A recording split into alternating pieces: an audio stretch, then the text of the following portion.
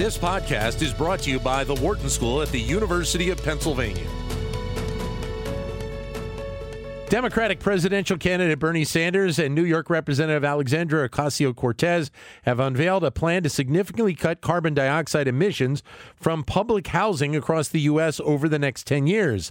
It's the latest move to bring elements of the Green New Deal into action. The plan, released on Thursday, would retool the energy source of about 1.2 million federal housing units, as well as provide funds for solar installation on these sites and renewable energy sources. The cost was stated at around $180 billion. Emma Newburger of CNBC following the story, and she joins us right now. Emma, thanks for your time. Hi, thanks for having me. Thank you. This is certainly an ambitious plan. I think a lot of what we hear in the Green New Deal is obviously ambitious. But if there is a place to start, I guess, for legislators, federal housing is probably as good a spot as any to start. Yeah, absolutely. So, the thing about the Green New Deal is that it's, a giant, broad, sweeping framework, tackling the climate change issue.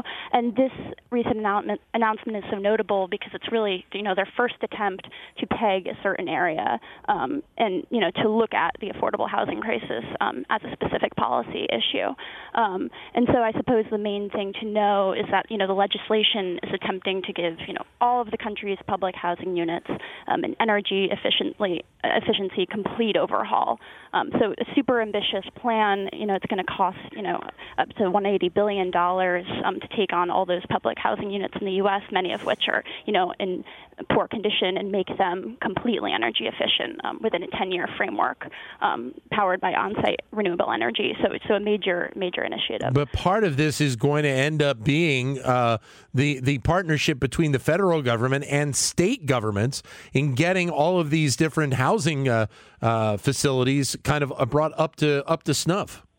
Right. I mean, I think, so most real estate is, obviously private. So this bill would target the public housing as a way for, the federal government to get involved, get buildings to use less energy and become more resilient. It would be kind of a complicated and, in terms of the prospects of passing legislation like this, and similarly to all big climate proposals we've seen, extremely low in the current Congress, would be majorly complicated, as a connection between the federal and state governments. But it could, it's one of those things that influences policy agenda for the next administration. It's influencing, the 2020 election, and it's an issue of climate change and affordable housing that won't go away anytime soon. Some of the numbers that you lay out in terms of the potential cost savings are fairly significant here when you think about the amount of housing that we're talking about in cities around the United States. Right. So according to Sanders and AOC, the bill would create 240,000 jobs a year over that 10-year span, and they're talking about how it would reduce greenhouse emissions to the equivalent of taking, 1.2 million cars off the road. So that's substantial.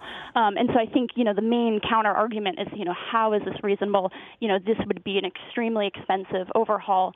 And one of the things that they are arguing is that, actually energy retrofits, that would reduce the cost of public housing, water bills, for instance. And I think the figure that they are saying is $97 million per year. That's about 30%, according to some estimates by think tanks. And it would also bring down energy costs for consumers by, over $600 million. That's a 70% reduction. So there's that argument that, this is a more affordable thing for people. And also importantly is that, it's using grant programs to upgrade housing units, for low-income people. And so, these communities would, have on-site senior citizens home. They say in the bill that they would have child care, community gardens. They would have more recycling at the housing.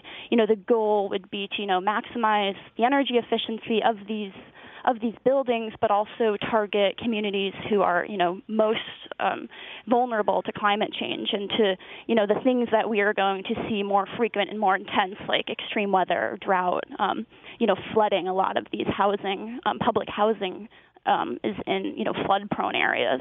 So that is also kind of an important part of this bill is that it's tackling climate change and affordable housing, but it's also has components of inequality, injustice also in there, just as the new Green New Deal does. On top of the jobs piece to this, which you mentioned, they also mention in announcing this the Buy America requirements. So they want to not only be able to produce the jobs, but they want to make sure that the pieces that they are using in terms of making these changes are coming from American companies as well.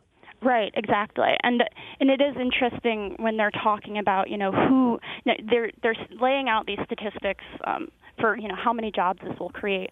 They're saying depending on which states would take this federal money, which is a complicated issue on its own, but they're saying we have 17,000 constructions, maintenance jobs per year. In red states, they're estimating a lot of jobs, less jobs, 10,000 of these jobs in blue states, just all depending on that. But, the people that they're saying who will be employed are, people that are in the public housing units, people who might live nearby work sites, they say union workers, formerly incarcerated people. So, yeah, that's also a major part of it.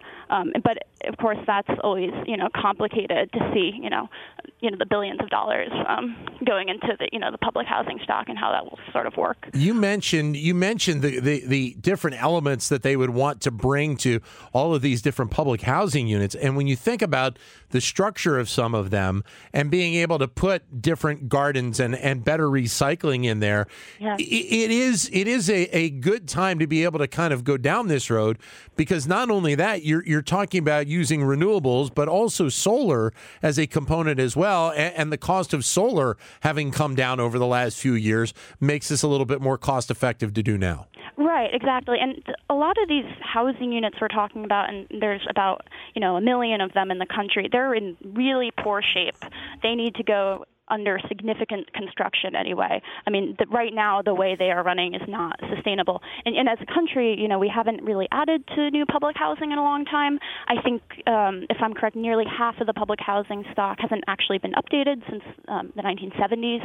A lot of public housing in America, as I said earlier, is vulnerable to weather disasters.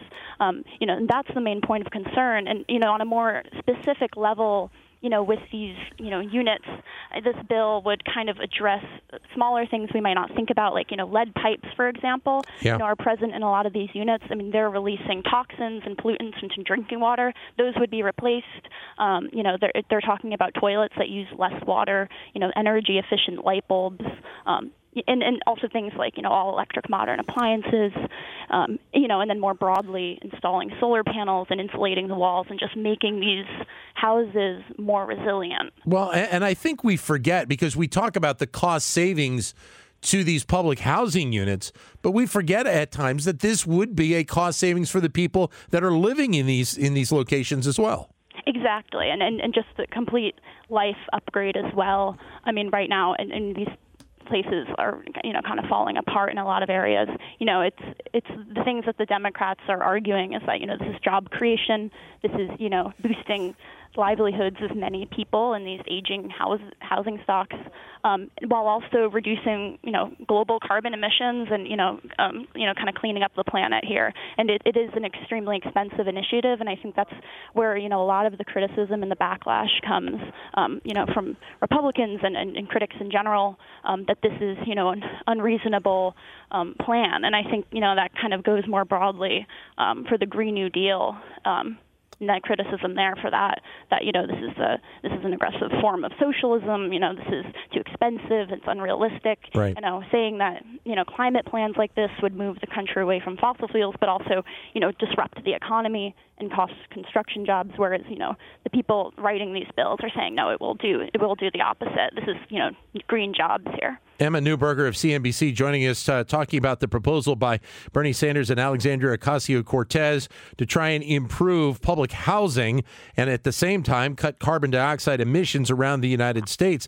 The other interesting part to this is obviously when you think about the Green New Deal and all the different elements that have been talked about by Bernie Sanders and Alexandria Ocasio-Cortez, this may be the one element that might have the most teeth to it to be able to get pushed forward in the next year or year and a half when you think of all the other elements that are also at play with the Green New Deal. Right. Right. I mean, in the prospects of even passing legislation like this are still really dim, at least in the current Congress. But this is a good issue to combine with climate change, because I think that, more people can kind of get behind this.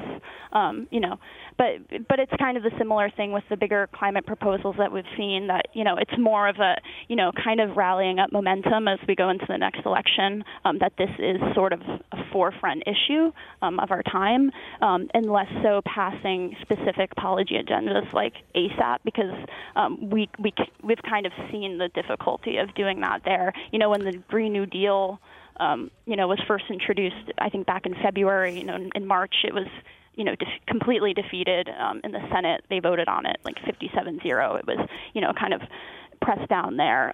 But I guess the more important parts of now rolling out these new, specific policies that are part of these sweeping legislation is that, it's a major call in the federal government, to cut costs of fossil fuels, and a major call on, these Democratic candidates to talk about it more in the election, and also is, getting responses from Republicans to come up with their own climate plans as well. Right, and you go back to the timing issue as well. Once we get past the beginning of the new year, it's going to be harder and harder to push legislation through because of the focus on the presidential race. Yeah, absolutely. I mean, one thing that I found so sort of interesting is how the talk around climate change in general has completely shifted just in a few years. And we've seen that with, unprecedented climate town halls on primetime television. I mean, we had, a 7-hour CNN climate town hall with, a majority of the candidates, and then we had a 2-day MSNBC climate town hall. I mean, this is kind of unprecedented territory in which we're talking about climate change as a global problem.